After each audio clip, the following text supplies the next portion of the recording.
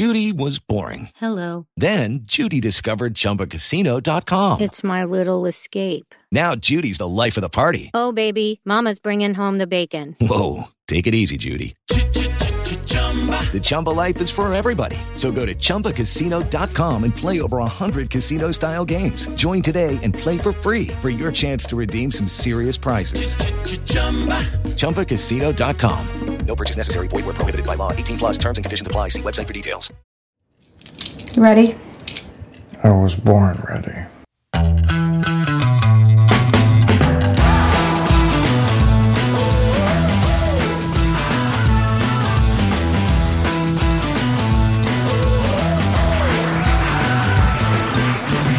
Welcome to a live emergency episode of Advisory Opinions. I mean, it's not really an emergency because this was long planned, like way long planned, including last fall. But nevertheless, we would have done an emergency podcast regardless. So hard to say. But I am Sarah Isger and this is David French, and we are live at the Harvard Law School. But David, a few notes before we really get started here. One, it is so weird to, as a former chapter president of the Harvard Federalist Society, to meet one's great-great-great-great-great-great-great-grandson. I mean, it's like it's been 800 years and I get to like visit my, future generations. And what's, I think, weird about it is that like he does the 3 principles of the Federalist Society. And what I've noticed, I thought every chapter did that. But it appears to be a little bit specific to Harvard. And he did it with grand hand gestures. And really, again, genetically, it has been passed down to really hit that emphatically word emphatically. Yeah. He's just elected. So This is his first day as Harvard Federalist Society president. And we have an email chain that goes back now 22 years of Federalist Society presidents. And we all send him messages. They can be snarky or heartfelt. And anyway, welcome to the fold. We are just waiting for you to screw up. Yeah. But also, David, it's not my first time back, but for some reason, the nostalgia hit me hard walking down Mass Ave. It hit me hard too. And I'll tell you why it hit me hard, because it was late March and the howling cold wind hit my face. It's much nicer today on Friday, Thursday. The wind was blowing pretty strong. And I thought, now this feels like Cambridge. Where did you live? So I lived in, is it called North Hall? Oh, you lived on campus. I lived on campus with the cool kids. Well, for 1 year. For 1 year. And then I was at a literally rat-infested apartment. I'm not even kidding. Rat-infested apartment near Porter Square. They thought it was law student infested, so. You could hear the rats in the walls. When you would get up in the morning to go to the bathroom, sometimes they'd be just sitting there looking at you on the bathroom floor. My roommate, who could not see without his glasses, one day thought there was a gray wash rag on the ground, and he reached down and he grabbed a rat. And then in an interesting test of conservative economic principles, shortly after we left, they lifted rent control and in Cambridge. So I was in a rent control department.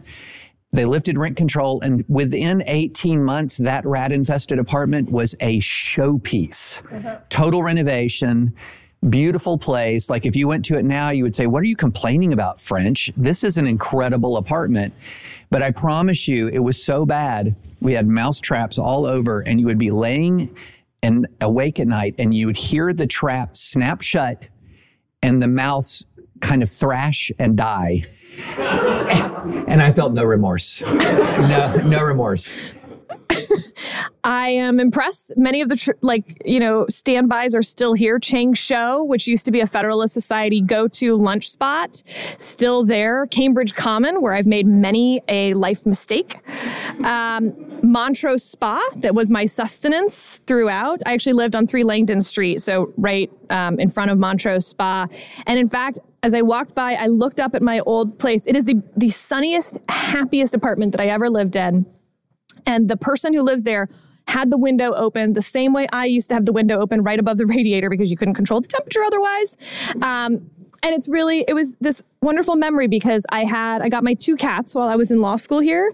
And Zooey just passed away a few months ago, and Zoo used to love being at that window when it was open on the top floor and watch me walk back from class. And so I got to look up at that window and could almost see him there. And then I told you the squirrel story, David. Yes. So on the other side of this building is the library, Langdell. And I was walking to a meeting. I'd just become Federalist Society president. I was meeting with the editor-in-chief of the JLPP, which is sort of the sister journal to the Federalist Society here. And a hawk swooped down into one of those trees that has a little knotty hole in it. And it ate Mama Squirrel. And in doing so, pushed out of the hole 2 baby squirrels. And so me and the 2 baby squirrels are now up against the staircase going up into one of the classrooms at Langdell. And another squirrel comes up. And before I knew it, that squirrel had killed one of the baby squirrels. And so at that point, I felt quite responsible, in sort of the legal sense for the remaining baby squirrel that now perhaps I had put into some danger. And so, but I was late to this meeting. So what are you going to do? You did the one thing that I would not expect. Well, no, now that I know you, you did the one thing I would expect you to do, but continue. I scooped up the baby squirrel, put it in my sports bra, and went to the meeting. Yeah. At the Hark with the baby squirrel. Yeah. And no one was surprised. Well, should we stop reminiscing and start podcasting? We'll start podcasting. So we have 2 big topics before we get to question and answer. Obviously, the emergency pod topic, which is the sealed indictment of Donald Trump.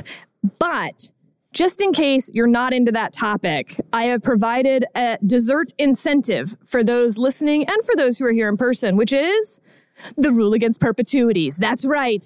We're going to finally do a deep dive into the rule against perpetuities because I loved property law. And whether you do or not, you're going to do this with me. Well, the problem we have, of course, is that everyone in here is more immediately familiar with the rule against perpetuities than we are, because I heard about it in Property Laws 1L and have not heard about it again until I saw it trending on Twitter, 2 days ago? And I thought, well, I need to brush up on this. Well, here's the question, David, though. When you saw the line in question that we'll get to, and you saw 21 years, did you immediately know? No. What? No. That's outrageous. But you have to realize your property law professor is turning in their grave or very happily here still at Harvard Law School. You might have news for me.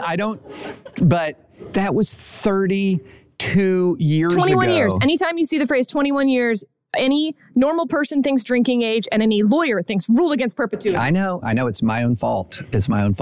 Okay, but let's start with Trump. So, David, is there anything new?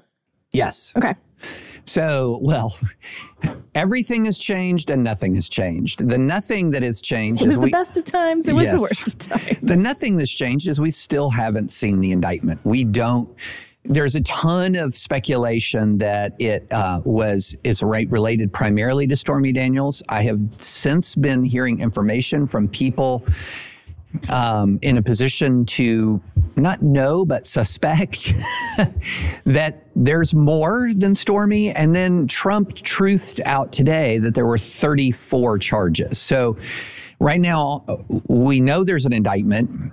We believe it might be 34 charges. We can't know from Trump's truth if that's the truth. But so there's 30. That would be new. It would be very difficult for me to imagine 34 Stormy Daniels charges. So then the question becomes, if it's not 34 Stormy Daniels charges, what else could it be? Well, there's the McDougal hush money scheme, which some of you guys may remember this. This was a Playboy playmate, I believe, who had an alleged affair with Donald Trump. And instead of getting paid by Michael Cohen, the intent was to pay her through the National Enquirer apparatus. And so the question there was, would that be a corporate campaign? Is that an intent to try to engineer a corporate campaign contribution, whereas Cohen was allegedly an individual campaign contribution? But I don't know that the McDougal piece of this really changes my underlying skepticism about the wisdom of the charges, But again, there's allegedly 34. So that's kind of a change from what we might have expected. We still don't know what it is. But then the other thing is, well, now we have an indictment. That's the everything that's changed part. And so what now? I think that, we'll get to that. But before we get to the sort of process point, let's talk about a critique of our position on the Trump indictment. Yes, we had an amazing listener who is in fact a attorney and prosecutor in a different state, who basically picked apart our critique of the potential Trump indictment. And it was incredibly well done. And I think it's worth going through his critiques to critique his critiques of our critiques of the Trump indictment. Right. Because this is going to be, and again, this is a part dealing with the Stormy Daniels with implications for McDougal as well. If there's more to the indictment, we'll have to wait to evaluate it. But what I would summarize his critique is this. The way we critiqued the possibility of the Trump indictment was to say, in essence, this: wait, to turn a misdemeanor falsification of business records crime into a felony, which would to move from a 2-year statute of limitations for a misdemeanor to a 5-year statute of limitations with a felony, with the much more enhanced penalties that are inherent in a felony. You had to do a particular legal maneuver, which was tie the commission of the falsification of business records misdemeanor to another crime. So if the falsification of business records was facilitating the commission of another crime, then you can turn that falsification into a felony with the enhanced penalties, with the longer statute of limitations. And the way we analyzed it was to say, well, the other crime, what other crime of Donald Trump is this tied to? And the best thing that we could surmise was federal campaign finance violations tied to the Michael Cohen federal campaign finance violation prosecution. And so that's how we analyzed it, tying the misdemeanor falsification of business records to a felony federal campaign finance violation that was shaky because the federal campaign finance violation, A, is problematic under its own terms, and B, was never prosecuted by the DOJ. So both the Trump and the Biden DOJ declined to prosecute. And that was the core reason why we said, this seems shaky. So Paterico, hopefully I'm pronouncing his last name correctly, said, we're missing something. Yeah, so he has a few points on this. One, to the extent I said that it had to be to sort of facilitate Trump committing the crime, his point is it could also be simply to hide the crime, not just to facilitate. Fair enough. Loose lips sink ships. My whole thing is about being precise, and I was not precise enough. So yes, he could be guilty of it simply for trying to conceal this additional crime. But more to the point, his second argument is that it doesn't have to be Trump's crime. It's just any other crime. What about Michael Cohen's, right? Michael Cohen pleads to the same similar federal campaign finance charge.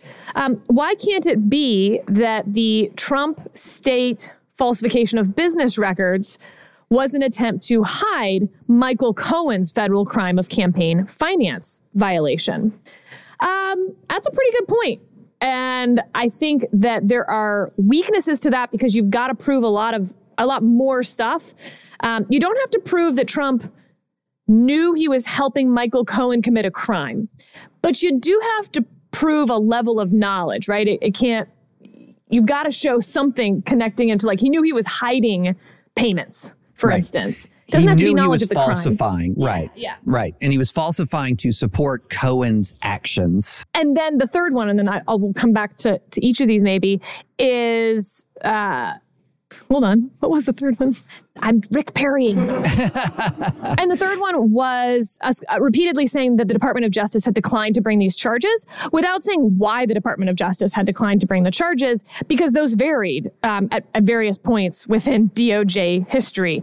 One reason why the Department of Justice could have declined to bring the charges was that Trump was the sitting president, and there's multiple OLC opinions saying that you can't indict a sitting president. That wouldn't go to the merits of whether Trump had committed a campaign finance violation.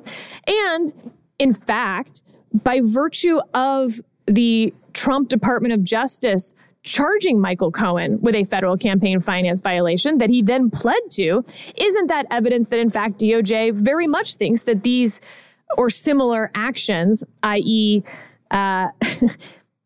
not reporting as a campaign expenditure hush money payments, basically, is in fact a campaign finance violation, regardless of what happened in the John Edwards case, which I talked about at some length, where the Department of Justice went to trial, in fact, against John Edwards on 6 counts related to a donor providing money to his mistress, saying that that was, in fact, a campaign expenditure. The jury hung on 5 counts, acquitted on 1, and DOJ dropped the charges. You have the former head of the FEC saying, in no way is this a campaign expenditure, because if you can't use campaign donations for it, how can it then be a crime to basically not use campaign donations for it?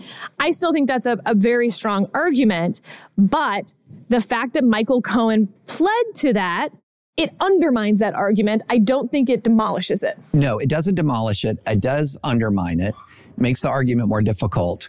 And I think the point that, of course, the Trump DOJ didn't prosecute it because the Trump DOJ was barred by policy against indicting a sitting president. Good argument. Good argument. No problem with that argument. Now, what about the Biden DOJ argument? The Biden DOJ not prosecuting. And his argument was they didn't prosecute because he'd done a lot of worse stuff. That's not really how DOJ works. Yeah, I bring everything. I do think that he's done worse stuff.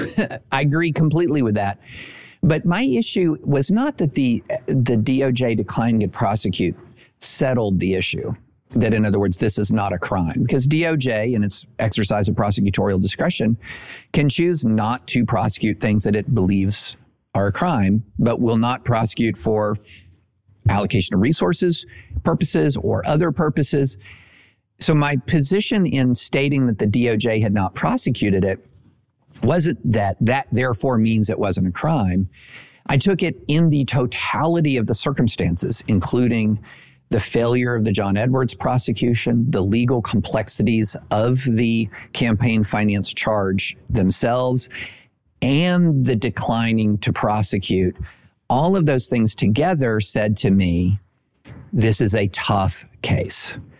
Not that it's no case at all. It's a tough case. It's also not clear to me that the state law can be bootstrapped to a federal law. And all the more so if there isn't a conviction related to that federal law, because how does a state prosecutor prove a federal crime without the conviction? I mean, and that, again, it doesn't really matter why DOJ declined to prosecute at that point. They didn't prosecute.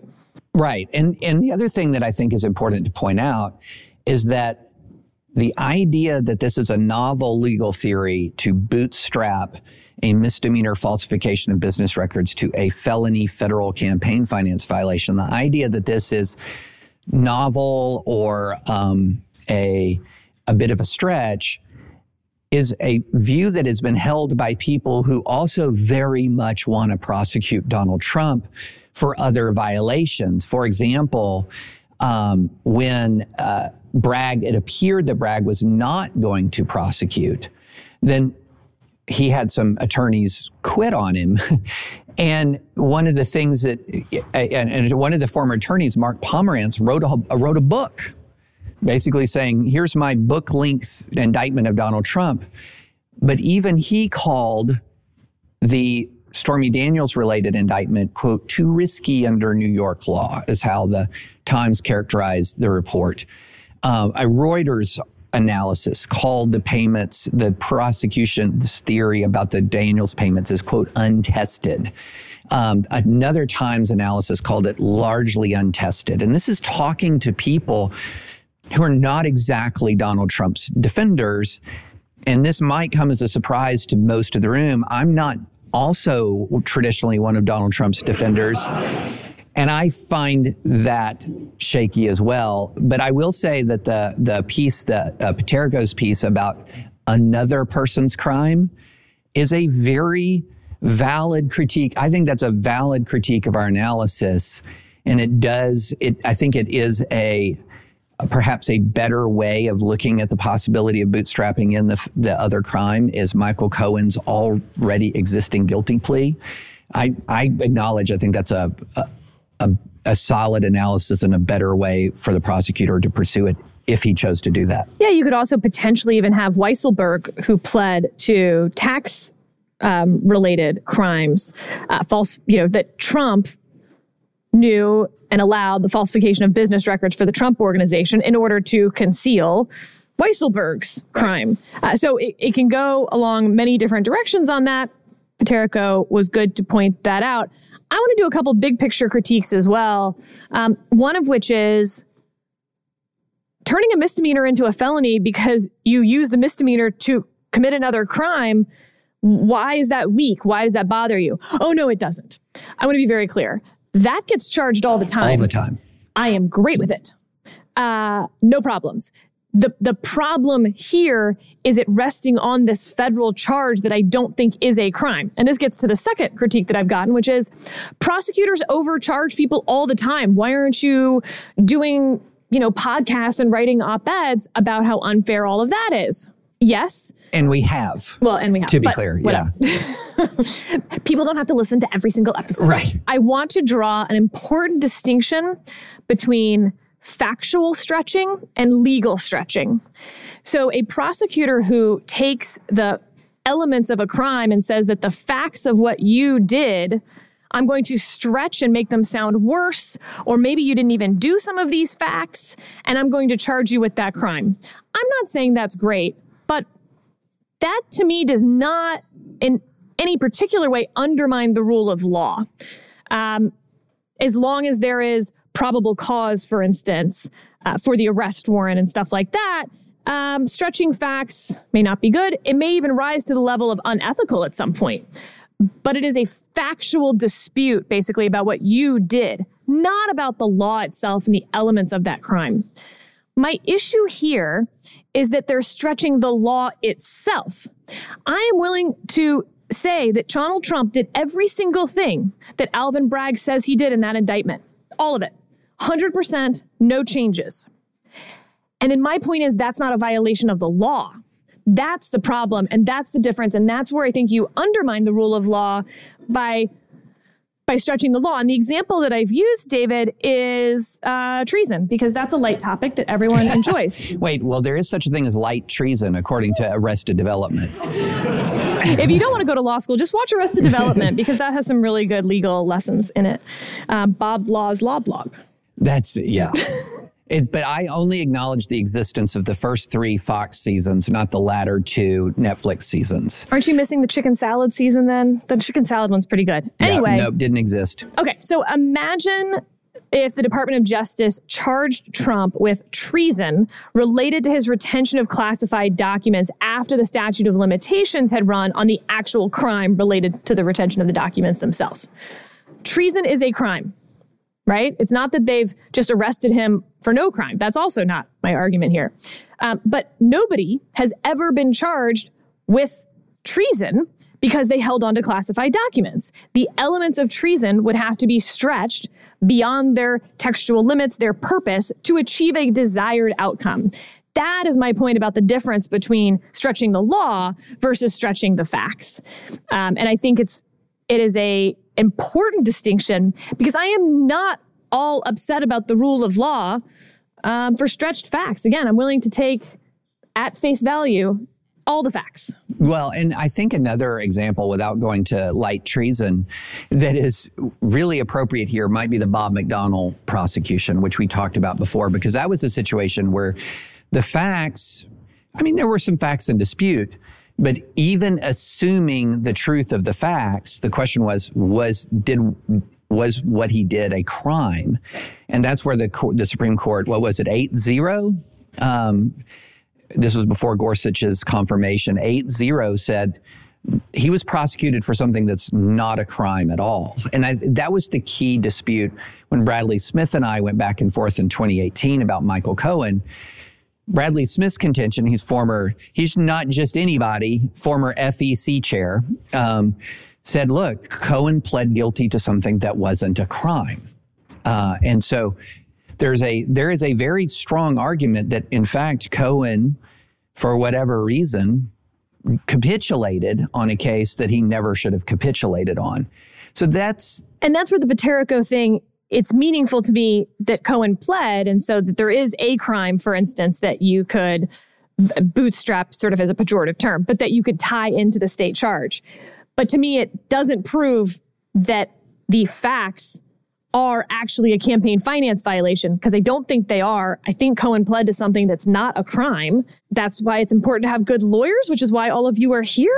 Yeah. Don't let your clients plead to things that are not crimes. Yeah, that's a good general advice. And I'm very cognizant that as we talk about this, we might be talking about 5 of the 34 charges. Yeah, so let's do process. What happens now? Right. So when the indictment is unsealed, we may actually not know that much more than we know now. We'll know more, don't get me wrong. But sort of broadly speaking, 2 different types of indictments. One indictment is just going to list each of the counts. But a speaking indictment is basically a novel that the prosecutor gives you of their entire opening argument at trial, basically. And it's really fun. So to give an example of this, the Department of Justice during the Mueller investigation, when they indicted 12 GRU Russian intelligence officers, that wasn't going to go to trial. So we released a speaking indictment that had the whole narrative for you. So you got a real nice flavor for what the Department of Justice was saying had happened. I will be very interested to see which direction Bragg goes. I think there's arguments for both, frankly.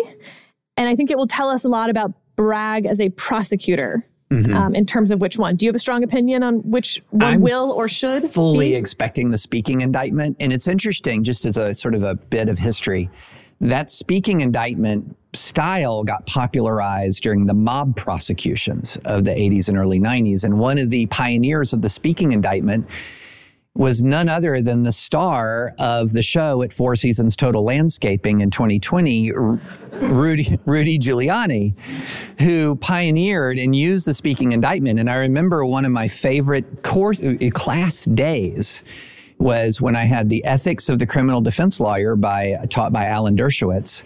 And he was let me just say, he did no work at all in that class. And it was my favorite class because all he did is he brought in prominent defense attorneys every single day for an off-the-record conversation with us, no recording devices, no attribution. But I think after 30 years... I had him for a class called like Jefferson and the Law or something, and Thomas Jefferson did not come up for the first 3 classes. OJ did. For me, it was the Von Bulow. Oh, yeah. Yes, so this is pre-OJ. Whoa. I know exactly how old I am. I just feel younger. Was there a world pre-OJ? Yeah, there was. So one of my favorite classes is he brought in a mob defense lawyer, somebody who openly bragged about being paid in bags of cash and how that created tax challenges because he wanted to be not the Al Capone of the legal profession, you know.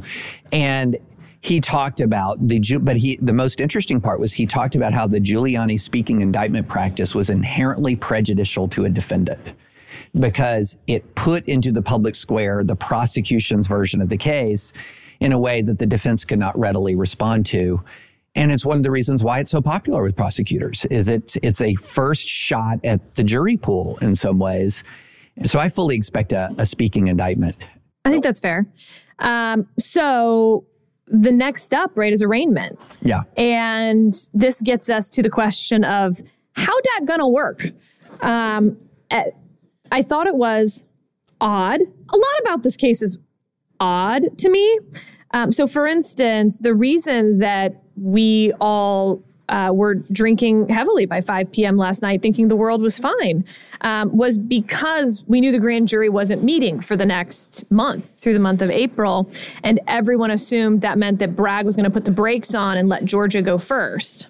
When in fact, the grand jury, I'm kicking myself for not saying this out loud, but the alternative option was that the grand jury had finished its work and had already indicted him 2 weeks ago, and that it wasn't that Donald Trump had played us by saying he was about to get arrested, that in fact, Bragg had played us by having this done and not then actually releasing the indictment. So why did he hold on to it for 2 weeks? I don't know. And then last night, as the sealed indictment leaked, then it's also been reported that they asked Donald Trump to surrender today. And it's like, well, wait, if you sat on it for 2 weeks, then why the urgency to have him surrender the next day? So there's all sorts of weird shenanigans going on around this. But the question will be whether Donald Trump surrenders himself, like the vast majority of people do, or whether he declines to do so because Ron DeSantis has made a big and what I might argue unwise bet on what Donald Trump will do. So Ron DeSantis basically sees that Donald Trump has agreed to surrender and is like, cool, then I definitely wouldn't extradite him. Because then he gets all the political benefits of saying he wouldn't extradite Trump without ever having to be tested on whether he would extradite Trump. So if I'm Donald Trump and I haven't actually surrendered yet, and also F. Ron DeSantis, why? I'm so proud of you for censoring yourself there. Yeah. Thank you. At the University of Kentucky, she dropped 3 consecutive F-bombs like they were like J-dams being dropped on ISIS. And poor producer Adam only caught 2 of them. It was a whole thing. There are people who listen to this podcast driving their children to school, and I'm very cognizant of that, and I try to be respectful of them most of the time. I got worked up at Kentucky. Okay, so is Donald Trump going to call Ron DeSantis' bluff? I would say, no, I'm going to say no. There was a report that he's already planning to be arraigned in New York on Tuesday, is the latest report. But when the governor of Florida says, Florida, quote, I'm reading the quote, Florida will not assist in an extradition request given the questionable circumstances at issue with this Soros-backed Manhattan prosecutor and his political agenda. Oh, right. The legal standard of questionable circumstances. How did we forget that when we talked about the standards for extradition? I mean, Article 4 of the Constitution mandates extradition in the absence of questionable circumstances. No, this is not a call that is Ron DeSantis' to make. Article 4 of the Constitution requires extradition. There is, I believe, is the first or second of the Congress of the new republic enacted that requirement into statute. The Supreme Court has said it is not optional. I don't have the ability to refuse to indict. There are some limited circumstances where you can delay extradition. I said refuse to indict, refuse to extradite.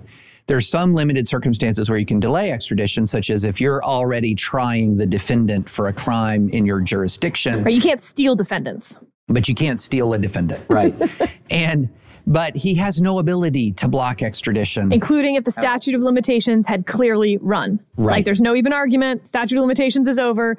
Those are questionable circumstances. You got to hand him over. Got to hand him over. So there's no discretion. And my view is Trump, I don't know, he will surrender. That's my prediction, but that is worth nothing. Okay, but David, Ron DeSantis went to an otherwise decent law school. We have talked about our skepticism around Ron DeSantis' love of civil liberties when it comes to First Amendment issues before. This actually bothered me. Yeah. Oh, it bothered me, but I was bothered by a lot of things before this too. So, yeah. I guess with some of the First Amendment-y stuff, there were arguments on both sides. I think one argument is worse and loses. This is a pure political statement with no legal basis from someone who should know better. Yeah, correct. And even if he never learned this, his legal team certainly did. It is Ryan here, and I have a question for you. What do you do when you win? Like, are you a fist pumper, a woo-hooer, a hand clapper, a high fiver? I kind of like the high five, but if you want to hone in on those winning moves, check out Chumba Casino. At ChumbaCasino.com, choose from hundreds of social casino-style games for your chance to redeem serious cash prizes. There are new game releases weekly, plus free daily bonuses. So don't wait. Start having the most fun ever at ChumbaCasino.com. No purchase necessary. VGW. Void where prohibited by law. See terms and conditions. 18+.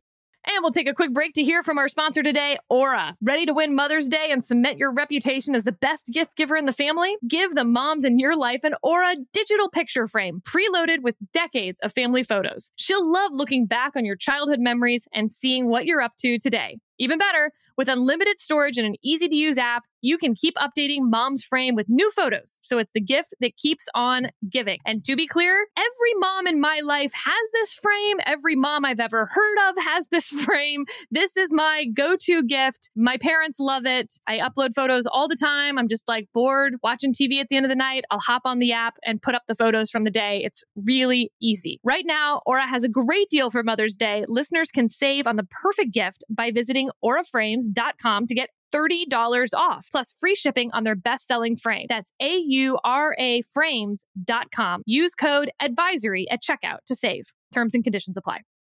We're running out of time before some folks have to go to class. Should we move from DeSantis and Trump to DeSantis and Disney? Yes. So how exciting.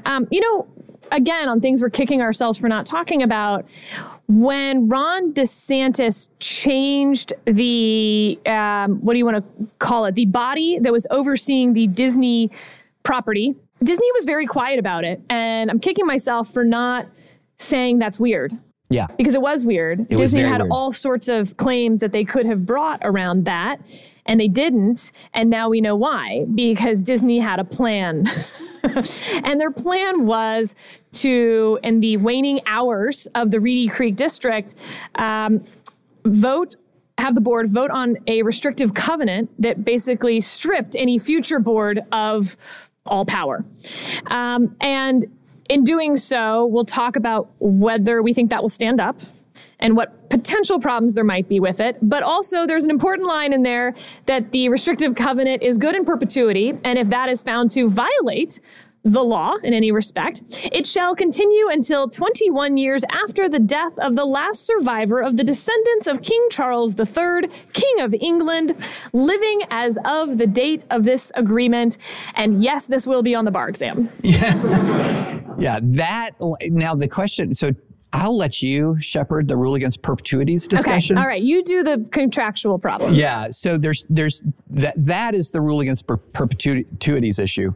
But the more interesting substantive issue is... Not more interesting. No, I reject that right off the bat. No, more interesting substantive issue is... I will fight you. Can they do this? Can they strip the board that DeSantis has appointed of virtually all power?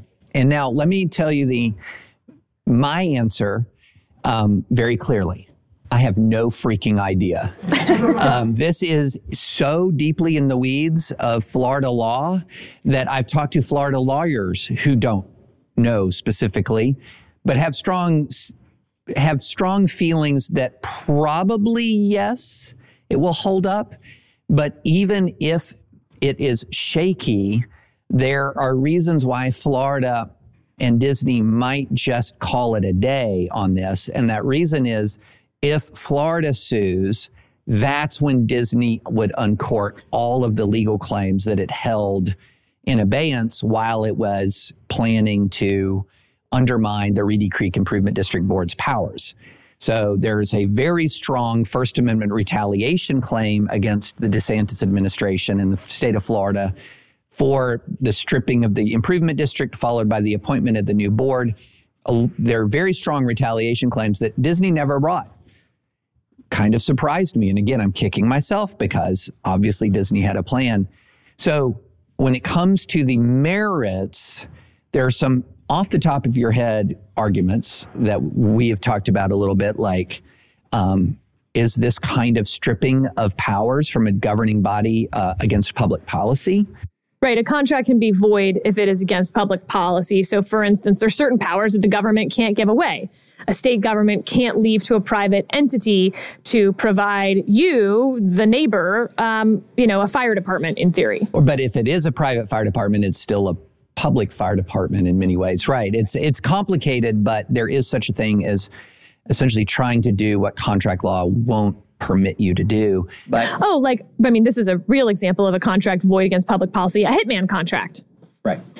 It can all be good contract otherwise, but if it's for a hitman, it's void as against public policy. We don't just honor that contract. Right. But I will tell you this, as somebody who's done commercial contract litigation for years, or did it for years, if you're arguing void against public policy, that's your last ditch. That's everything. All of the walls have fallen and you're in the inner citadel like Theoden at Helm's Deep. That's your last line of defense. So, but that's not the only one. We don't know what the consideration was. As anyone in this room knows, you can't just contract on one side getting a benefit. The other side has to get a benefit as well. So what is the benefit to the board, if you will, that they got in exchange for giving away all this stuff? A vacation? And, for instance, sometimes you'll see $1 in these contracts. That would be questionable. If Disney gave $1 in exchange for all of this, that could be a lack of consideration. And then there's the hyper-technical elements of Florida law, of which we're completely unfamiliar. And I have heard a number of people say, but Disney's lawyers would be good enough to dot the I's and cross the T's. Probably, but not certainly. And then there's what's probably the strongest argument and the leading argument whenever you're trying to collaterally attack a contract, which is violation of your fiduciary duty as a Reedy Creek board member. So they have responsibilities to the Reedy Creek board itself and to the state of Florida that perhaps they violated in giving Disney so much. It almost ties in with that consideration issue in some ways. But again, not necessarily our This is going to be, if it is fought out in court, it's going to be fought out on the terms of some really obscure elements of Florida law. And the interesting thing is the Disney counterclaims could get quite interesting because in addition to the retaliatory elements of the initial decision, there's a lot of evidence that the new board members were intending to use the government power that they were wielding to control Disney's First Amendment protected expression. And you can just go to the Twitter feed of some of these folks, one of them in particular, and it's all over the place. And so it's going to be very, very interesting to see what happens. But again, this is diving into the weeds of Florida law to a degree that I'm not super comfortable. But you think part of the reason for this might be that Disney is trying to avoid litigation. Yeah. So we'll see if that works. Yeah, we shall see. All right. We'll take a quick break for those who have class at 1:30 quickly and then take questions. Thank you, guys. It is Ryan here, and I have a question for you. What do you do when you win?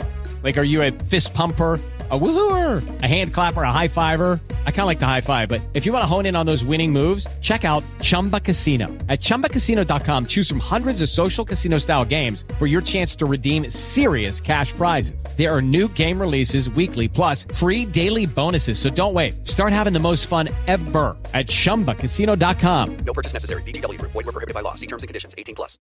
Lucky Land Casino, asking people, what's the weirdest place you've gotten lucky? Lucky? In line at the deli, I guess? Aha, in my dentist's office.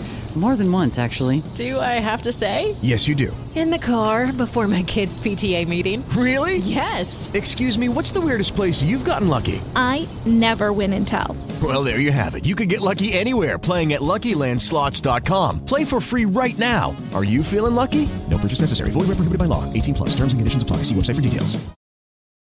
So the question is, if you are concerned about free speech on campus, and if free speech on campus is in a state of disrepair, to put it mildly, what can students do to contribute to the restoration of a culture of free speech, creating a culture of free speech? It's a really good question. It's one that I dealt with when I was here. We had a culture of shout downs when I was here.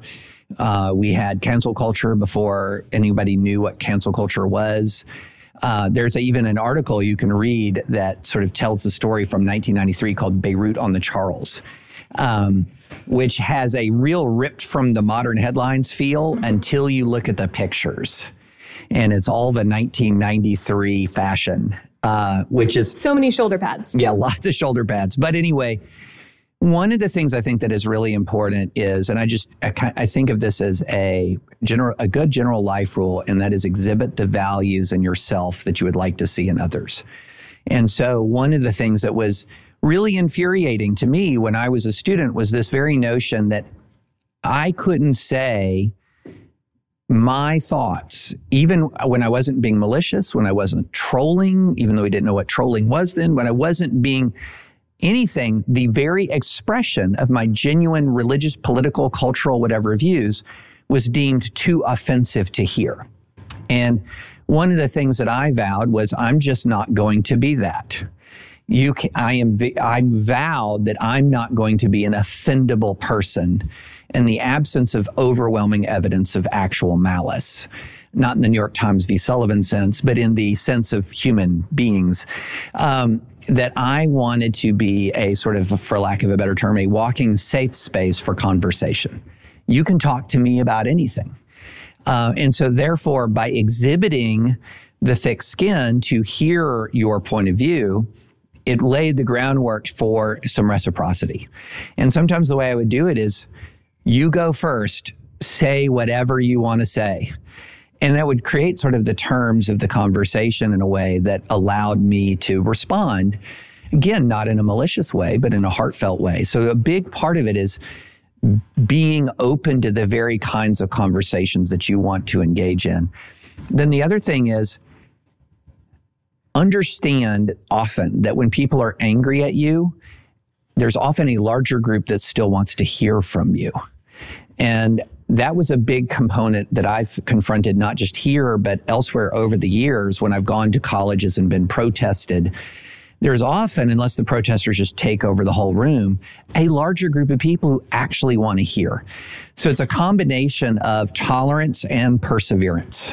Have a high degree of tolerance for other people's views and a high degree of patience and perseverance in presenting your views. Because just don't let censorship prevail. To the extent that you have any say in it, to the extent that you can keep talking, just push through. And that's not a license to be a troll or anything like that. But understand that the mob, to the extent that it's a mob, often doesn't represent the majority. And the majority actually wants to hear a conversation. I mean, the only thing I'd add to that is I wish we could share a definition of the word tolerance. You don't tolerate that which you approve of and agree with and celebrate. That's not tolerance. That's affection. Yeah. Tolerance is for that you loathe, disagree with, find horrible or offensive. Inclusion, similar definition in a lot of respects. And so I think the more we can think of free speech as protecting that speech which you hate, we don't need free speech laws to protect the speech we all like. Then it's just called having a nice conversation, a chat out, in the garden. Same with tolerance. And for some reason in the free speech context, we seem to intuitively know that a little bit more than in our personal relationships when we throw around words like tolerance and intolerance. And I wish that we could have more of those conversations. My favorite discussion of tolerance comes from a guy who used to write under the pseudonym Scott Alexander in one of the greatest blogs of the old blog era. And he tells a story about talking. Living in a very, very blue area. And he's talking to some of his friends and colleagues and says, would you consider yourself a tolerant person? And the response is, well, yeah, absolutely. I love people of all races, sexual identities, sexual orientations, etc. And his immediate response is, well, then what are you tolerating? What's there to tolerate? If you're just liking everybody, you're not tolerating. And I think that's a really important point. Tolerance presumes, the actual word tolerance presumes that there is something to tolerate. Other questions? No questions about the fertile octogenarian or the precocious toddler. the question is, we've talked a lot about the decay in the rule of law. What needs to happen to shore it up and to protect it for future generations? I do think it's important to remember historically that the rule of law has always had a few very strong defenders and a lot of people who don't get it at all. Mm-hmm. And we have always had a country that is a, republic, right? It's not a democracy. We don't let the majorities decide. And if we did, well, historically, there's never been a democracy, a pure democracy, that has survived for good reason. Throughout our history, you can find mobs demand all sorts of things that violate the rule of law, some of which are funny and some of which are deeply unfunny. I had talked about that book, American Midnight, about the civil liberties violations during World War I. There's this one story from it that is just, there's several that are horrific, but one just stuck out where, a mob grabbed a black man, and killed him. And when his wife protested, that he hadn't been tried, that there was no jury, that he hadn't been convicted, they strung her up from a tree and cut out her baby and then stamped the baby to death on the ground while they killed her. That's mob justice. That's not understanding the rule of law, and it's not new in American history.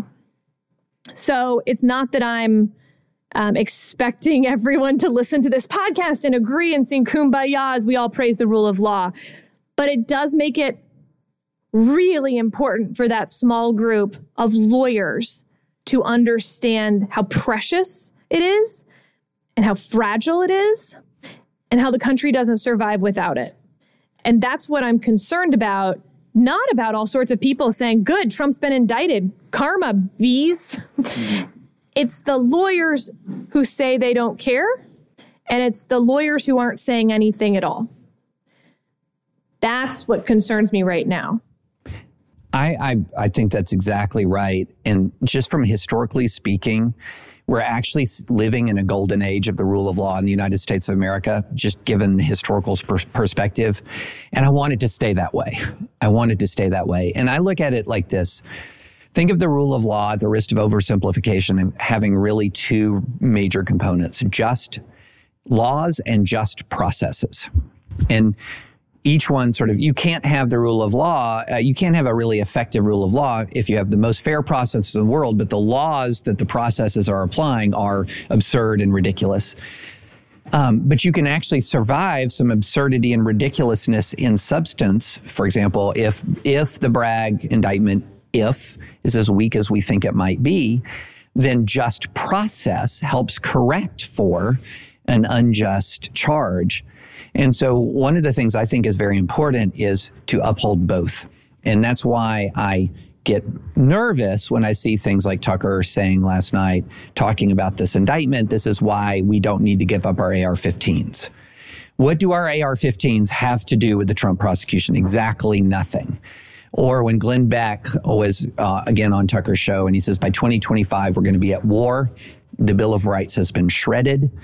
When DeSantis says, I'm not going to assist in the extradition, these things are attacks on the process. And so there's a reason why this is not, even if this is weak, again, with the if, that won't be the first time we've had a weak indictment brought against a prosecutor. Rick Perry was prosecuted for a veto threat by local prosecutors in Austin, Texas. And Rick Perry, in the grand tradition of Tom DeLay, shows up, gets arraigned, grins for the camera for the mugshot, and then goes and beats the charges. And so the charge was degrading the rule of law. Rick Perry's response to the charge of following legal process peacefully and defeating the charge sustained the rule of law. And so I look at it in those two components. Good answer. Thank you. Yes.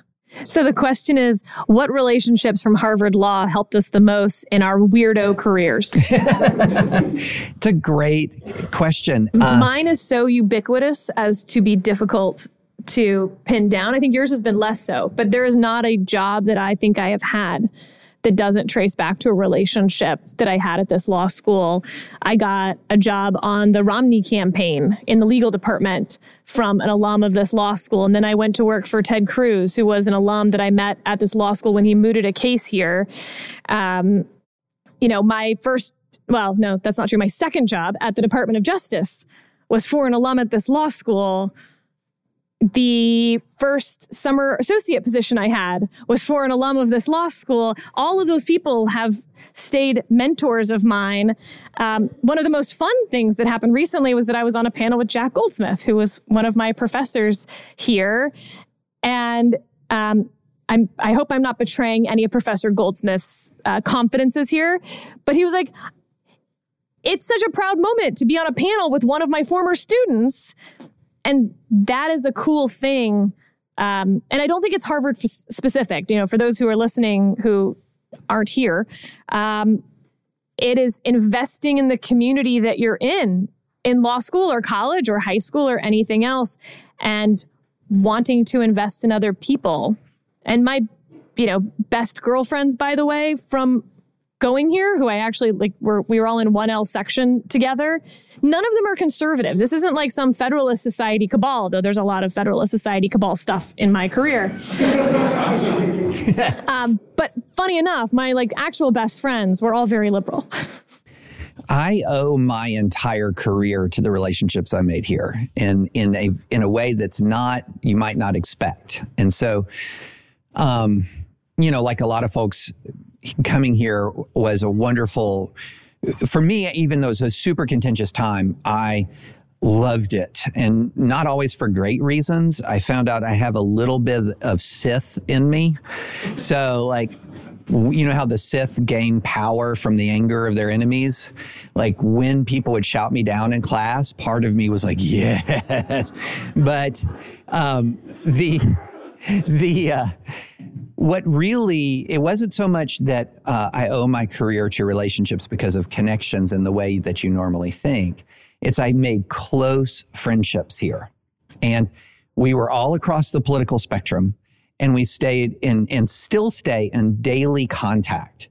And because we were all across the political spectrum, and because we were all quite passionate about our beliefs, and because we loved each other as close friends, we were able to engage in intense conversations for years about issues of national importance that nobody was reading but us, but we poured our energy and effort into. And I promise you, that forum is where I learned to write. I'm not even exaggerating. It was that testing, that back and forth with my peers from law school that really formed my ability to do what I do today. And that sounds crazy, that sounds strange, but it's actually the truth. And then the other thing that I would say let me just say this, you're going to make friendships here because you're going through a difficult experience together, and people kind of bond together in that kind of environment. Prioritize retaining these friendships, not because of career, but because of you. And one of the things that we're finding in this country is that people have fewer friendships than they did 20 years ago, 30 years ago. Men especially, but women too, have fewer friendships. And why is that? Well, one of the reasons is people make friends, get busy, and lose touch with friends. And then when they're in their middle age, like my age, they're like, where did my friends go? Middle. Oh. Early mid. Google tells me that dramatic life extensions are coming in quickly. So we'll say first third. But words matter, David. But retaining these friendships, not forget careers for a minute. It's incredibly important for the rest of your life. And you're going to make some great friends here, and hold on to those. What should other law schools do to prevent the attacks on free expression and scholarship if they're not being led by Elena Kagan? That's a really good question. So I think there's a top-down and bottom-up answer. So I think the bottom-up answer is one we've actually talked about a little bit before on Advisory Opinions, and that is admissions committees are not selecting random samples of high-achieving students. They are taking a huge pool of very high-achieving people and selecting and building and intentionally building communities. And one thing that I would urge admissions committees to do is intentionally build intellectually diverse communities. Intellectual diversity and viewpoint diversity is an underappreciated aspect of diversity on campus. It is not true diversity, even if you have a kaleidoscope of Americans who are representative of all of America's ethnicities and sexual orientations, et cetera, and all think alike. That's not a truly diverse environment. So I think that admissions committees should intentionally, and I've been on an admissions committee before. I was on the admissions committee when I taught at Cornell Law School, and I've seen how the sausage is made, and it's a bloody process, but you actually can intentionally shape amongst highly qualified candidates and you can intentionally shape your environment to be more intellectually diverse. And then from the top down, I honestly thought that Stanford Dean's memo was fantastic. That on multiple fronts. One, I love the mandatory First Amendment re-education camp. That's a re-education camp I'm going to endorse. A First Amendment re-education camp. I thought that was fantastic. I endorsed it. Number two, though, that I thought was really interesting was she basically came out and said, don't look to the school to mirror all your values. Don't look to the leadership of the school to put out statements and to mirror what you believe. And it reminded me, I was at a conference at Duke where a bunch of college presidents were talking about when do we put out statements? And I was the last person to speak to address the issue from an academic freedom standpoint. And I got up and my first words were, have you considered not? Like, I remember, one of the biggest event of my college years was the launch of the Gulf War.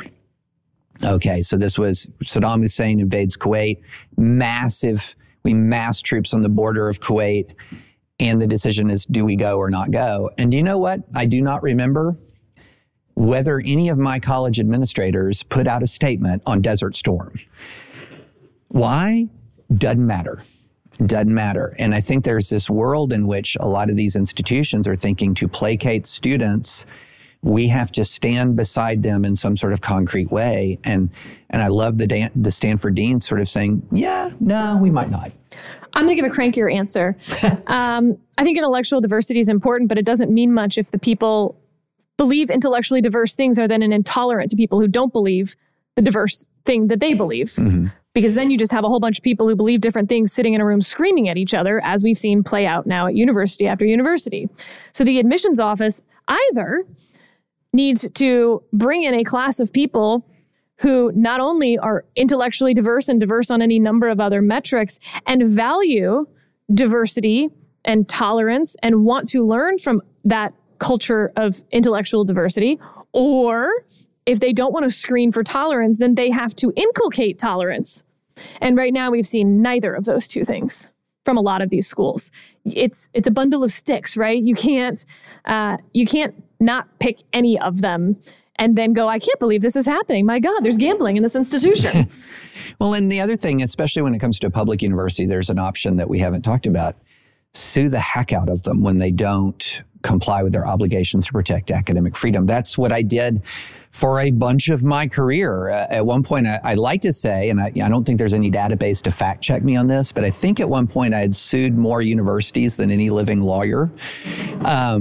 Especially, certainly on free speech grounds. I think some folks have passed me since, but it's entirely appropriate to use the mechanisms of law to pry open marketplaces of ideas that are unlawfully closed. Now, that's not really an option, say, at a place like Harvard or at Yale, unless you violate contractual obligations.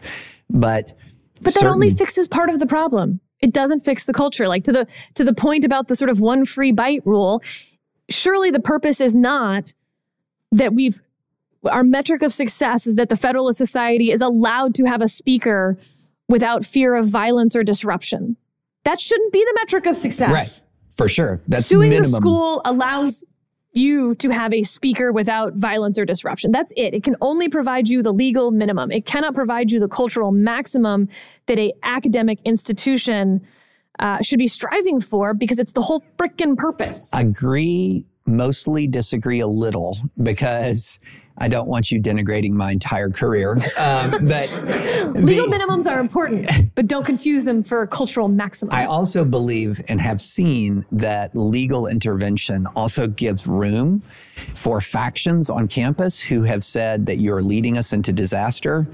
Witness the fact that, to take one of my cases at Georgia Institute of Technology, not only did you lose a complaint, but the free speech policies at this university are under federal judicial supervision for the next 5 years. Gives a faction of the faculty and the administration the ability to say, the intolerant extremists have led us astray. We need change. And sometimes it takes a sort of smack in the legal smack in the face like that to wake people up and to help them realize that extremist factions are leading them to ruin. All right, we were coming over here. Yes. Yeah, how do you engage with progressives who believe that the court's legitimacy is at issue / already undermined to the point that we should consider not even following Supreme Court opinion? Sort of the President Jackson, he had his ruling, let's see him enforce it type idea, which obviously will work out super well, I think, for the country if we were to do that. So first of all, to a limited degree, I simply agree with them. I think that getting rid of the filibuster for judicial nominees has been incredibly consequential to the reputation of the judiciary, let alone who's choosing to pursue judicial appointments, who's getting confirmed to those judicial appointments, and how they act once they're on the bench. I have a whole song and dance about that. But I think it's important to acknowledge the legitimacy of part of the argument. What I don't acknowledge the legitimacy of is that you don't like the outcome of the argument, of the decision, and therefore the court's illegitimate anytime it disagrees with my preferred outcome. Well, then one side of every single decision is going to say the court's illegitimate. That can't be the way this works. And beyond that, it's really easy to point out problems. It's really hard to come up with good solutions. And I think that the Biden Commission, which had such smart, thoughtful lawyers on it, showcased the problem. They went through 5 different buckets of solutions and basically came out saying all of them have enormous downsides that we can foresee, let alone the consequences that we can't foresee. So,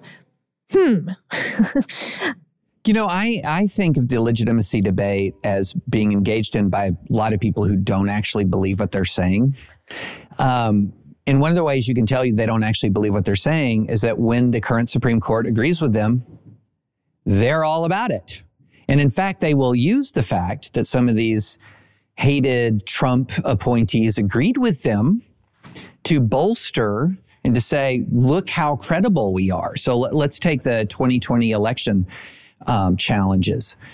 Those cases were heard in front of Trump-appointed judge after Trump-appointed judge, and then ultimately ended up in a Supreme Court controlled by Republican-appointed justices. And the election challenges failed at every level. That's my, if you're longtime listeners to the podcast, this is my The Federalist Society Saved America riff. And those cases failed time and time and time again, and did not hear one statement that was to the effect of, well, that would be nice, but too bad it's coming out of an illegitimate court and I'm not going to pay attention to it. No, it was, this case has so little credibility that ... even Trump-appointed justices issued a ruling, and their identity helped bolster the credibility of the ruling, ironically enough. So a lot of this is the kind of political rhetoric that I would say pre-2016, a lot of elites engaged in recklessly, thinking that we all kind of understood the wink and the nod. Like the way you watch WWE, which I'm sure you all, at least at some point, have watched WWE wrestling. Remember where you are. Well, I was in their seats. And when I was in law school, it doesn't even count. No, but I was in law school and I saw Hulk Hogan wrestle Andre the Giant in Rupp Arena live. It was glorious. But anyway, when you're watching professional wrestling, there's this sort of hint of this isn't real. We're yelling at each other. there was this sort of sense, and a lot of times pre-2016, that you could yell at each other on a cable TV hit and then ask about the kids when the cameras were off, right? But a lot of the public wasn't in on the game, right? And so they only saw the yelling. They only heard the rhetoric. They did not see the friendship. And so all of America is hearing these words and taking those words at face value, and had incredibly negative effects on our culture. And I think that's part of what's happening when you hear things like illegitimate president or illegitimate court. It's people who don't really believe what they're saying because they're not acting the way they would if they truly believed it. But a lot of ears are listening, and they hear illegitimate, and they act accordingly. And I'm not one who's really big on this context. I've written about the concept of stochastic terrorism. I think there's a kernel of truth there, but it's an overused term, essentially creating the conditions for violence by your rhetoric. But there is a kernel of truth there. You tell enough people that an entire institution of government is illegitimate, some are going to act like that, e.g., the assassination attempt on Brett Kavanaugh. So I think the people who are in elite positions really need, and I'm speaking to myself, if you go back and read some of my stuff in 2014, 2015, I was more strident than I sound now. And then after I saw where that stridency was taking us, I was like, oh, I need to be more careful. All right, we have time for one more over there. Wait a minute. Okay. Hold on. This is a great question. If we believe that there's data showing that DEI trainings are at best ineffective and at worst counterproductive, what's the difference between that and mandatory First Amendment re-education camp? And it's a good question. Man, I'm having trouble being tolerant to the question because I like First Amendment mandatory re-education so much. No, here's how I would put it. I think the DEI training, much of it, especially the mandatory DEI training, as opposed to DEI training that you're attending because you're interested, the mandatory has been sort of shown to not really adjust worldviews, okay? If the mandatory training was something like we're teaching you the facts of, say, the Tulsa Race Massacre or the Civil Rights Movement, you would see some measurable differences as people learned the knowledge, the underlying realities. Now, how it shapes their worldview would be, not necessarily so malleable when you're talking about the teachers. So here, what I think is valuable about First Amendment re-education, or re-education is probably wrong given what happened at Stanford, education, is that hopefully it is designed to impart the knowledge of First Amendment doctrine and free speech principles. One of the things that was fascinating to me and has been fascinating for a long time is the persistent false legal belief that a shout down is another form of protected expression. And a big part of the dean's memo was explaining under controlling California law how a shout down is not protected expression. So I see that as valuable because imparting knowledge. If the mandatory re-education is, here's free speech and you need to love it, that's going to work about as well as, a lot of the mandatory DEI stuff. But if it's here's the doctrine and here's how it plays out, that's valuable just from the standpoint of imparting knowledge. If the admissions committee let in a bunch of people that they knew were going to be intolerant toward people they disagreed with, no amount of re-education camp is going to help one bit. Mm-hmm. That is a true statement. Yeah. And with that, Mr. President, we hand it back to you.